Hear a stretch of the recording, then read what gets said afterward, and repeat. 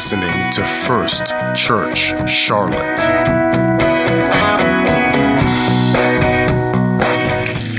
All right, let's get started. Hebrews 11, and we will read at verse number 6. Familiar, you will recognize it, but without faith, it is impossible to please Him. Can I have a big amen? Without faith, it is impossible to please God. For he who comes to God must believe that God is. Somebody say, God is. Some of you need to look your trouble right in the eye and say, God is. God is, and God is the rewarder of them who diligently seek Him. God is the rewarder. Somebody say, the rewarder. He is the rewarder of them who what? Diligently seek Him. I'm preaching, He is our rewarder. He is the rewarder. Before you're seated, smile at your neighbor, fist bump him if you're in the mood, and say, I hope you have something worth a reward. But if not, you can sit by me. God bless you all. You may be seated. This is a theologically central scripture. It's really difficult to understand a personal God if you stumble over Hebrews 11 and 6. You'll end up with a God that the Greeks had, which is kind of an impersonal, fog bank in the sky. Somewhere there's a God, somewhere, somehow, but He doesn't really apply to me. But if you're going to believe in a personal God, you're going to have to believe that He is. And He is the rewarder of them that diligently seek Him. There's an antidote to sin, but there is no antidote to doubt. I'm sorry to mess with your theology this fast in a sermon. Normally I try to wait a little while. There's no antidote to doubt. There is an antidote to sin. We have a covering for sin. Now, you could make a point, and it would be a point that I'm not totally unsympathetic for. You could make a point that in some cases doubt was sin, and so in that regard, in the context of sin, you could be covered. I understand that, but I want you to see that if you're going to believe in a personal God, which if you're going to believe in a Christian God, you're going to believe in a personal God, you're going to have to believe not just in His existence, but you're going to have to believe about something that is key to His nature. So we do, as Christians, we normally do very good with the first part of this verse, and that is that He is, believe that He is. We get the necessity of faith, and indeed faith becomes the consistent, resounding theme through the whole of the New Testament. You've got to believe. Somebody say it with me. You've got to believe. As your faith is, so be it unto thee. Who touched me? So faith we tend to do well with in the sense of understanding. We have to believe. We believe in God's existence, and we believe in His ability to make a difference in our life. We believe in His ability to set the captive free. We believe in His ability to bind up the brokenhearted. We do well with the faith, but we err on the second part of the verse. We get the first part, faith. We err on the second part because we do not understand. We stumble over divine reward. All right, that's a pin drop. I know I got to bring a pin up here so I can drop it. I guess if I had a mic, I could just drop the mic and walk off the platform. We struggle with divine reward. Why? Well, I'm going to try to explain that tonight, or today, I should say. I'm not going to lose the day that fast. I'm going to try to explain that, and at the end of this, I hope you have a different perspective in regard to this theme. God is a rewarder. The Bible says so. God is a rewarder. We struggle because we get divine reward confused with salvation. Salvation is not a reward. It's a gift. All right, stay with me. Very quickly, I'm going to give you a memory. What do they call those little memory tools? This is the memory tool. 10 for good buddy. That's your memory tool. This is what you're remembering. There are 10 types of reward that are shown to us in the scripture. There are 4 crowns, actually 5, but one of them is an incorruptible crown, and it's speaking fairly broadly, so you could say that all 4 of the crowns are incorruptible, not just that one, and the rest of them are corruptible. So I like to think of it this way: 10 types of reward and 4 crowns. So let me quickly move through this. The first thing the Bible talks about where you will have a reward is the spiritual disciplines of prayer and fasting. Matthew 6, the Lord talks about praying in secret, and your Father who sees you will reward you publicly. There is a reward, the Bible says, for prayer, for fasting. Matthew 25 tells us there is a reward when we have compassion for the vulnerable. Jesus says in this passage, verse 37 to 40, when the righteous say, when did we feed you? When did we clothe you? And Jesus said, when you did it to the least of these, it was as though you were doing it to me. I see what you're doing. I see your compassion and your for the vulnerable, for the weak. Verse number 3, Luke 6, verse number 22.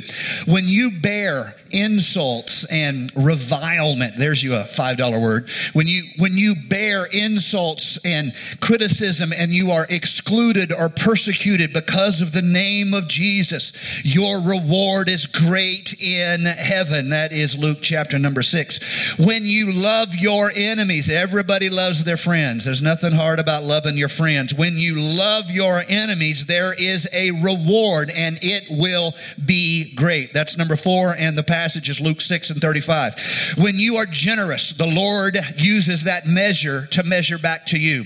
In generosity and in mercy, they are very much the same thing.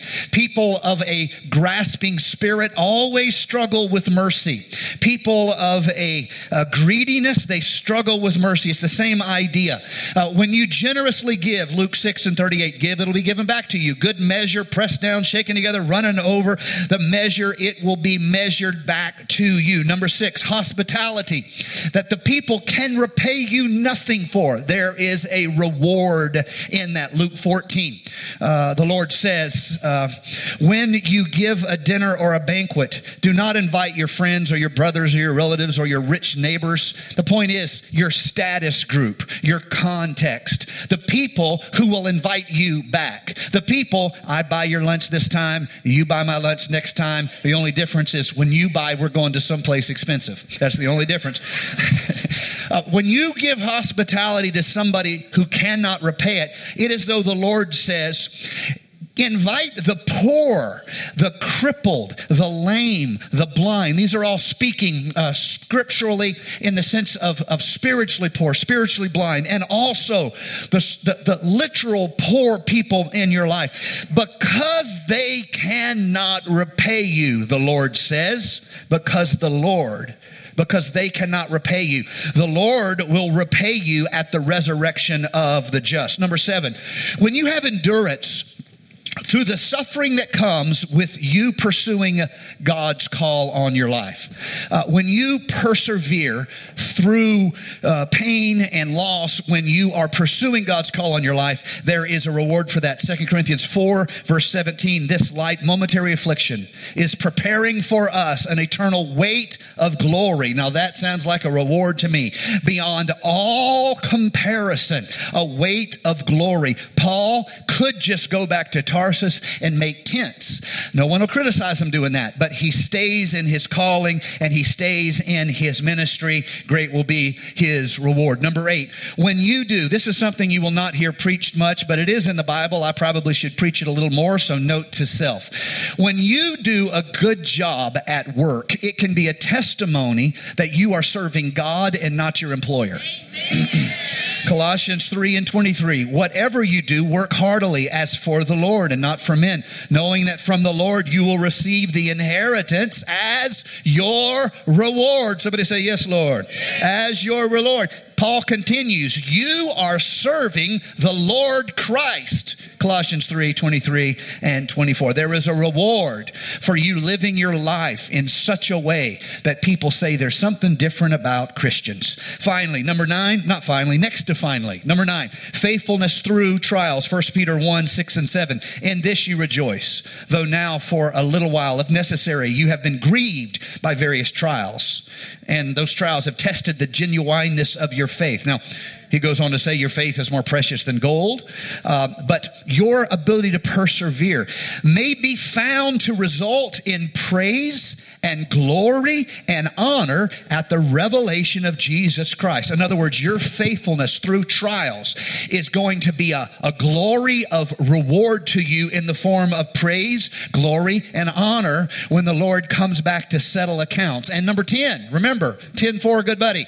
The 10th type of reward the Lord gives us is for people who have held through discouragement to their faith that Jesus Christ is coming back. Paul very specifically points this out. He's not just saying faithfulness to truth. He's not just speaking generally. He's talking very specifically about people who, though discouraged, though impatient, though beset with troubles, though persecuted, they hold on to their faith that Jesus Christ is coming back. 2 John 1:7 and 8.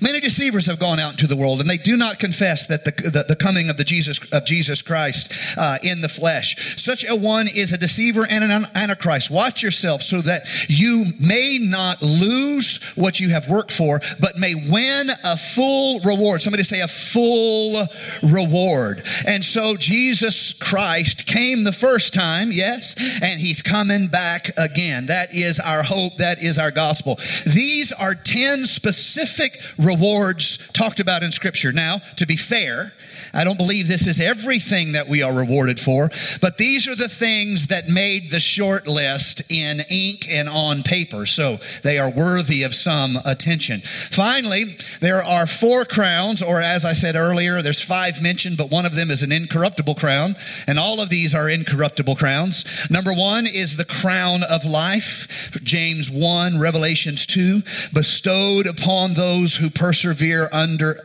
trials. That's the first crown. The second crown, the crown of righteousness, talked about 2 Timothy chapter number 4. It's promised to those who love and anticipate the second coming of the Lord Jesus Christ. Very specific. They anticipate the return of Jesus Christ. Or said another way, they crave intimacy. They crave spiritual union. Number 3, a crown of glory is those who lead others. They shepherd sheep. They shepherd the flock in unselfish love, and their lives are a good example unto others. They shall receive a crown of glory. And number 4, crown of rejoicing. This is spoken about in 1 Thessalonians 2 and Philippians 4. It's given to people who are instrumental in winning others to Christ. Rejoicing is directly linked to your ability to say, I helped that person discover eternal life through Jesus Christ. Sometimes we're guilty of celebrating the wrong things. The most important thing in your life is not whether or not God healed your headache. Now, I'm sorry about the headache, and I hope the Lord heals you. But that's not what the crown of rejoicing is for. The crown of rejoicing is directly related to other souls. I've been sick. I've prayed for healing. I'm thankful when I'm healed. But that's not what the crown of rejoicing is for. It's when I help somebody become closer to the Lord Jesus Christ through faith. Hear me, all my leaders, all my small group leaders, all of you, hear me. Those of you who spend your time to help somebody make it to heaven, oh, you have a great reward. Those of you who sit up and pray for somebody by name and say, God, I pray you'd help them. I pray you'd encourage them. You have a great reward. And it's the kind of reward that when you get to heaven, all of heaven's going to rejoice about it. You want to know why? Angels love mercy. The Ark of the Covenant, it's around the mercy seat that the angels rejoice, and it's over the mercy seat that the Shekinah glory rests. Angels love mercy. That's why every time a sinner repents, all heaven blows up in a party at the one sinner repenting. They love mercy. So, all right, moving along. So how do we get this? Excuse me. How do we get this wrong? This mistake that we make is we confuse the reward with salvation. We think if we live good enough, then God says, cool, I'll save you. That is a very religious view. In fact, all human religions except Christianity have this version of, shall we say, moral soteriology. There's your $5 word for all you Bible scholar types. How can someone, what's the morality of salvation? How, if you kind of improve yourself over time, you'll up your godliness score. And pretty soon you can level up because you've got your godliness score high enough. That's all religion is that way except Christianity. And Christianity comes along in, most importantly, New Testament theology. And the idea is this, look, there's nothing you can do to up your godliness score. You cannot save yourself. And so the error we think is we think reward is salvation. And so the result of that is our attention is turned inward. We become selfish Christians, obsessing over, are we good enough or are we not good enough? And nobody knows. And so what we do is we get together with other people who say you're good enough. And we're reassured because other people say we're good enough. And that means we are saved as though we could earn it. That is a very non-New Testament view of the world. Salvation is not a reward. Salvation is the gift of God. So let me give you some scripture, because I know it goes against some of your natural inclinations. It certainly is not of the flesh, and it's certainly not of the mind to think that God could give us salvation through the redemptive work of Jesus Christ. But that is exactly what he has done. Luke 7:50, Jesus says to the woman, your faith has saved you. Go in peace. Romans 3 verse number 20, for it is by grace that you have been saved through faith, and this is not from yourself, it is the gift of God, not by works, so that no one can boast. You cannot raise your godliness score and level up. It's the gift of God. He saved us, Titus 3:5, not because of righteous things we have done, but because of his mercy. He saved us through the washing of rebirth and renewal by the Holy Spirit. There's a ton more scriptures. Let me just end with the next one. Romans 5:1-2. Therefore, since we are justified by faith, we have peace with God through our Lord Jesus Christ. Through him we have obtained access to this grace in which we stand, and we rejoice in our hope of sharing the glory of God. If you mistake the reward you can receive of God with your salvation, it will limit your ability to be a minister to others, because the fear of losing out is so great. All your focus will turn on yourself. You will turn into a self-perfection obsessed person.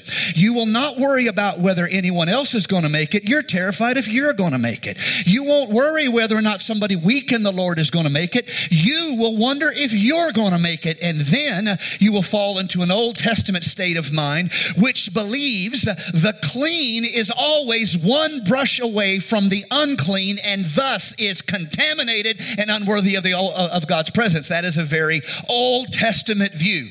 In the Old Testament, there were many things that could make you unclean. Women could be unclean through their reproductive cycles, and men could be unclean simply by spitting on somebody else, and there's all kind of unclean things. If you were near a dead body, unclean.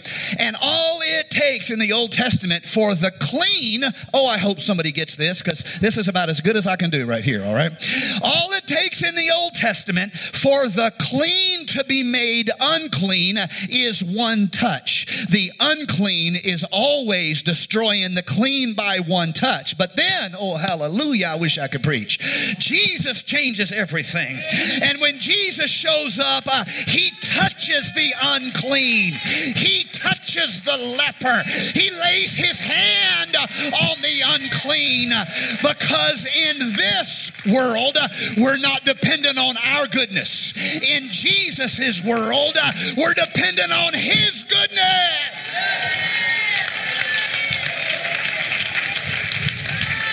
That's why in the New Testament, when we get into this obsession with purity, it creates selfish discipleship.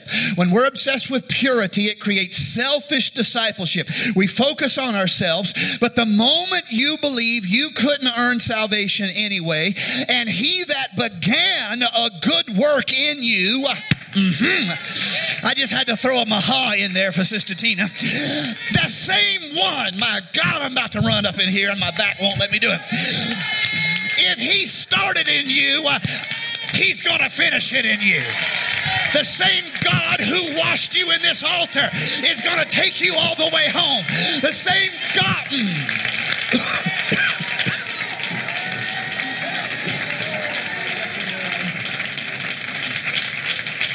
Okay, so if salvation's God's gift, we still have rewards. God is a rewarder of them that diligently seek him. It's just you can't earn salvation. God has taken that off the table and said, all you have to do for this is work out the redemptive gift that Jesus Christ gave us through repentance. We repent with as he was instructed.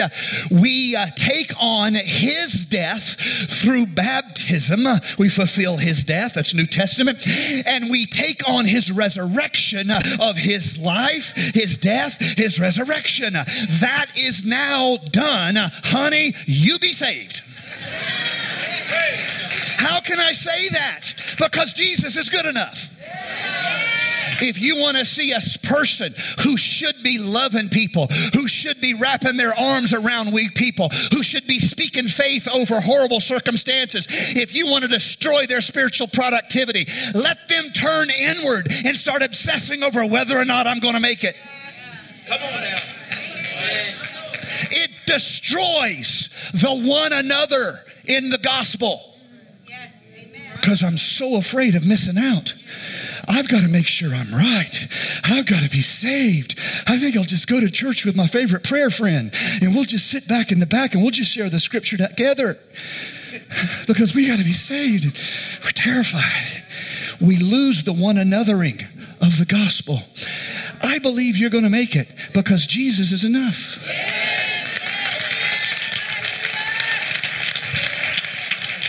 And let me tell you something else about God. He is the rewarder of them that diligently seek him. And so the rewards are in the kingdom of heaven, not the gospel of salvation. Oh, Lord, I'm stretching some theology here today. But I am strongly founded in the New Testament here. So here we are. Yeah, you might can argue me in the Old Testament, but in the New Testament, honey, I'm in like Flynn.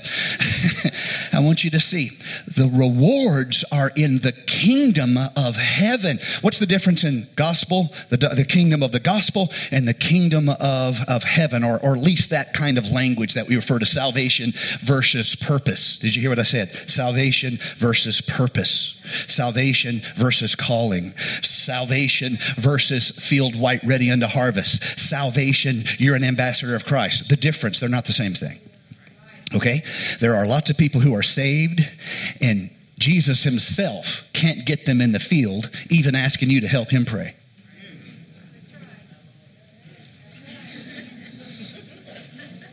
Was that too much? I love y'all too. Okay, so the rewards, you can look at them. They are very kingdom related. The 10 rewards are very kingdom related. They are in most cases very others related. They are very much in the kingdom. They're very much thy kingdom come, thy will be done on earth as it is in heaven. They're about what is the kingdom of God? It's the dominion of God over everything in this world right now, in time and in all eternity. That's the kingdom of God. So when God heals you, that's not the gospel of salvation. That is the kingdom of heaven. That is God's dominion over everything going on in your life. When you're broken, the Lord gives you a financial miracle. Yes, Lord. when you're broken, God, that's not about salvation. That is about God's dominion over everything that's going on in this world. You see what I'm saying? When you rebuke the devil, that is a contest. That's not salvational. It is a contest between kingdoms. And the rewards are in the kingdom. Salvation is in Jesus Christ. So he seeks those who would seek him. He desires those who would desire him. I'm almost done. Stay with me just a couple moments more. The Lord is looking for those who believe he is a rewarder. They believe there's something to be gained. You see how we get this? We miss the scripture in the way that it could be understood. We're not simply saying, yes, that you have to believe that he is. You know, that's where we go through our understanding. He's my Savior, the submission of myself. I believe, and now I'm believing he's the rewarder of them that diligently seek him. And so this reward element of the kingdom, I read you 10 passages where you can say that has to do with heavenly reward. None of them are, at least in a direct way, salvational. Almost all of them are much easier described as pertaining to the kingdom of heaven and your ability to be God's ambassador on earth, the kingdom of heaven. Your ability to be a channel through which anointing flows. Not salvation, but purpose. Not salvation, but advancing the kingdom of heaven. Not salvation, but rebuking the powers of darkness. Not salvation, but doing war spiritually against the principalities and powers that oppress other people. You've been saved. Now what? You see, selfish Christianity is always looking inward, obsessing over self. But the Christianity of the kingdom of heaven is already saying, look, there's nothing I could do anyway. I've got to trust Jesus or nothing. In the meantime, I am surrounded by a harvest field. In the meantime, I am strong. I should bear the burdens of the weak. In the meantime, I should lift up my eyes and see the call of God, the purpose of God, the opportunity of ministry. And so it is. So it is that God is a rewarder of them that diligently seek him. And the rewards are about the kingdom of heaven. So we must choose. I'm almost done. Stay with me. We must individually choose what we are seeking after. My favorite glasses point. Favorite thing about glasses is making this point right here. You have to choose. It's more powerful with glasses. I'm gonna do this side over here because they're laughing at me too much. You guys are like spiritual over here. You have to choose what you're seeking after. Right. If salvation is the gift of God, what's this rewarder business? What are you seeking after? Hear me, we can spend our whole lives in carnal lifestyle and then reassure ourselves, well, we're saved. What are you seeking after? What are you seeking after? What are you seeking after? We choose what it is we seek after. And when we hunger for God, our life begins to reap the rewards because he is a rewarder. Yes. What are you seeking after? Are you hungry for the blessings of heaven, or are you just satisfied to know you're saved? It's going to get quiet in here. I'm going to be in my own main man corner, and I'm going to say, my God, I never heard it like that before. If you content yourself just to say, oh, I'm just saved, you are missing the reward, because the reward is in the kingdom. Can you love people? Can you deny yourself for others? Can you pray about something besides you and your children being saved? Can you lift up your eyes to embrace a world that needs your acts of charity as a testimony that there is a God? Can you? I believe you can. And so I want to end with this. I want to show you exactly how this works. Exactly how this works. This choice in our life of what we seek after, what we choose to think about, what we choose to pursue, how we choose to live. In the Garden of Eden, remember the Garden of Eden. Musicians, you can come. The Garden of Eden is a place of perfect divine preparation. It is not an accidental forest where two thinking machines hacked their programming and rose up to sentience. No. But thank you for following the train of thought. It is a place of divine preparation. God built a garden. The Bible says he prepared. And so in this garden, it is a prepared place. And he placed Adam and Eve in this garden as a place of perfection. There is oneness, divine and human there. There is unity, divine and human there. They are in a protected place. But in the middle of the garden is the tree of the knowledge of good and evil. Let's just call it the tree of death, because the day you eat of it, death will begin in your body, in your spirit. Tree of death. We know that tree very well, but there's not just one tree in this garden. There's also a tree of life. And so God, even in perfect places, gives you a tree of life and a tree of death. And that makes most of us religious people a little bit mad. And we want to argue with God. And we would say, no, Lord, you messed up the architecture of perfection. Because in our version of perfection, there is no tree of death. There's only a protected place and a tree of life. And if we stay in a protected place, there's no tree of death. You see, in our architecture of perfection, we don't have to choose. And so when we design our garden, we prepare this safe place, beautiful, perfect. We put a tree of life in it. We put a fence around it. And we take the tree of death, the tree of the knowledge of good and evil, and we move it way outside the garden. And then we put 3 fences in front of it, and then we put it behind that fence, and we say, this is perfect. We don't have to choose. We only have the tree of life. But that's not how God wants you to serve him. There is in your life today a way of being, a manner of living that is death to your spirit. And if I was able to be powerful enough to cast it out of your life, as soon as you walked out of this church, God had put it back in your life. Because he is the rewarder of them that seek him.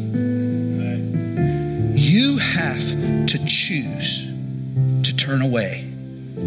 So, are you attacked with fear? Do you really struggle with fear? That's the tree of death in your life. You've got to turn away from that. And every time you feel it, you got to say, no, that's death to me. I rebuke that fear. And I intentionally turn to God's promise. And I say, you are able to do what you said you're going to do. And you're able to keep me according to your power and your spirit. And I choose life. There is no preacher powerful enough to take the tree of death out of your life.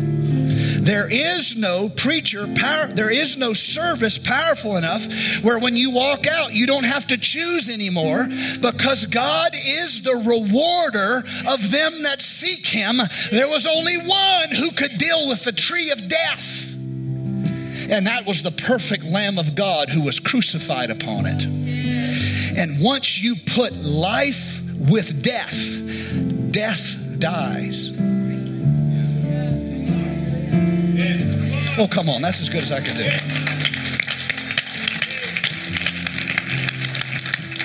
So when life, Jesus Christ, died on death, he said to death, your game is up. Give me the keys. And death submitted itself to life. Through Jesus Christ. My appeal to you is this. Well, let me just give a personal testimony as a close. 2 weeks ago, I had an understanding through various events that I was eating from the tree of death. For me, it was a type of fear, a type of oppression. I was already sick and in pain, and I I realized I'm standing at the tree of death and I'm eating one fruit off of another. What if this happens? What if that happens? What if this person? What if that person? What if we get sick? What if something happens? And I'm eating from the tree of death. And the Spirit rebuked me and said, the tree is always going to be there. You have to choose to turn away from it. You have to learn how to rebuke fear. You have to learn to say, no, I know I can think that way, but I'm not going to do it. I choose the tree of life in my life. Let's all stand.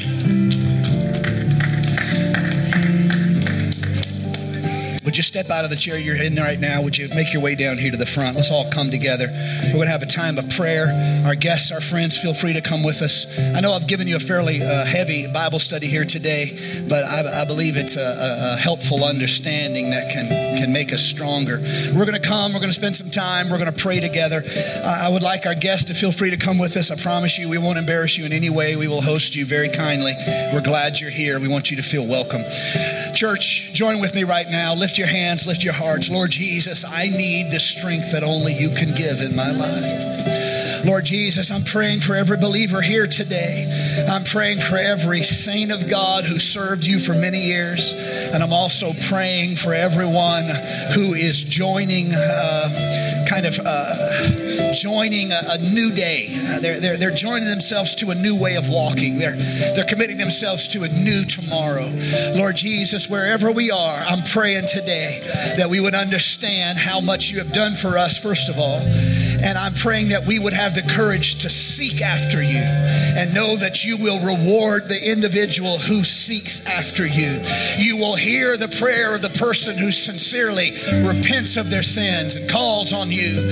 But more than just receiving them into the redeemed, you also will give them a purpose. You will give them a passion. You will give them a calling. You will remake them, redirect them. You will use them for a purpose beyond simple self and selfishness. Lord Jesus, here at this church, that's how we want to walk, oh God. That's how we want to live, Lord Jesus. We want to get a vision of the reward that comes from heaven. We want to get a vision of the reward that is according to your name and according to your will. Lord Jesus, we want to have a heart for others, and we want to have a heart for strengthening one another. We want to be a brother of edification like Barnabas, Lord Jesus. We want to be someone who gives life to others. In Jesus' name, we bless you. Even in protected places, you have to choose. Even in the church house, you have to choose. And the choice is always my way, God's way. No amount of prayer removes the tree of death from our life. We have to choose away from it. No amount of power removes your ability to follow after the flesh. You have to choose away from it. And so it is. Even if you were delivered from your tree, when you walked out of the church, God had put another one in your life because He wants you to choose. He wants you to desire. He wants you to seek. But oh, if you will seek Him, He will be found. Say it with me. If I will seek Him, He will be found. Because He is the rewarder.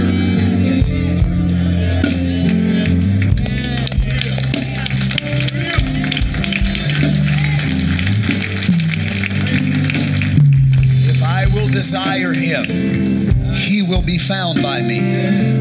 If I will long for His presence, He will meet with me. If I will choose, He will respond, because He is my rewarder, and I will diligently seek Him.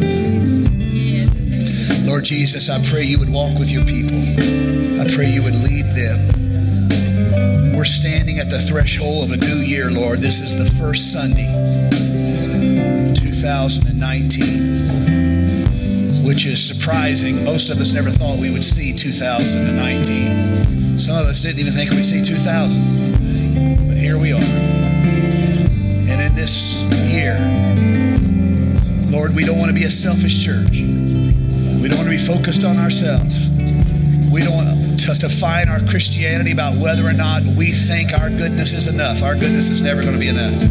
Lord Jesus, we want to believe and we want to seek. We want to believe and we want to seek. And if we will seek, then you will lead us according to your will. You will let the doors of opportunity be open to the kingdom of heaven to your people. So lead us, we pray today, in Jesus' name. And let the church say amen. Next Sunday, we will start back First Steps, which is an introductory class that happens after the 11 a.m. service. I teach it. We serve you lunch. If you're new around here or you've been coming a little while but you have some questions or you'd just like to get to know me, I certainly want to get to know you. I want to get to know you so bad I set a place and time where I can get to know you. That starts next Sunday, so please join with us next Sunday. After the 11 a.m. service, we'll serve you lunch. We'll talk about First Church. I'll answer all your questions. We love you. Church, take a moment. Show God's love to somebody before you leave here today. Greet one another. Have a great week in Jesus' name. You're dismissed. Thank you for listening to First Church Charlotte. If you're in the Charlotte, North Carolina area, worship with us at 4929 North Sharon Amity Road. For information about service times, church ministries, and so much more, visit us online at firstchurchclt.com. If you would like to support our efforts, text GIVE to 704-445-5353. We pray God's richest blessings to you. Come worship with us.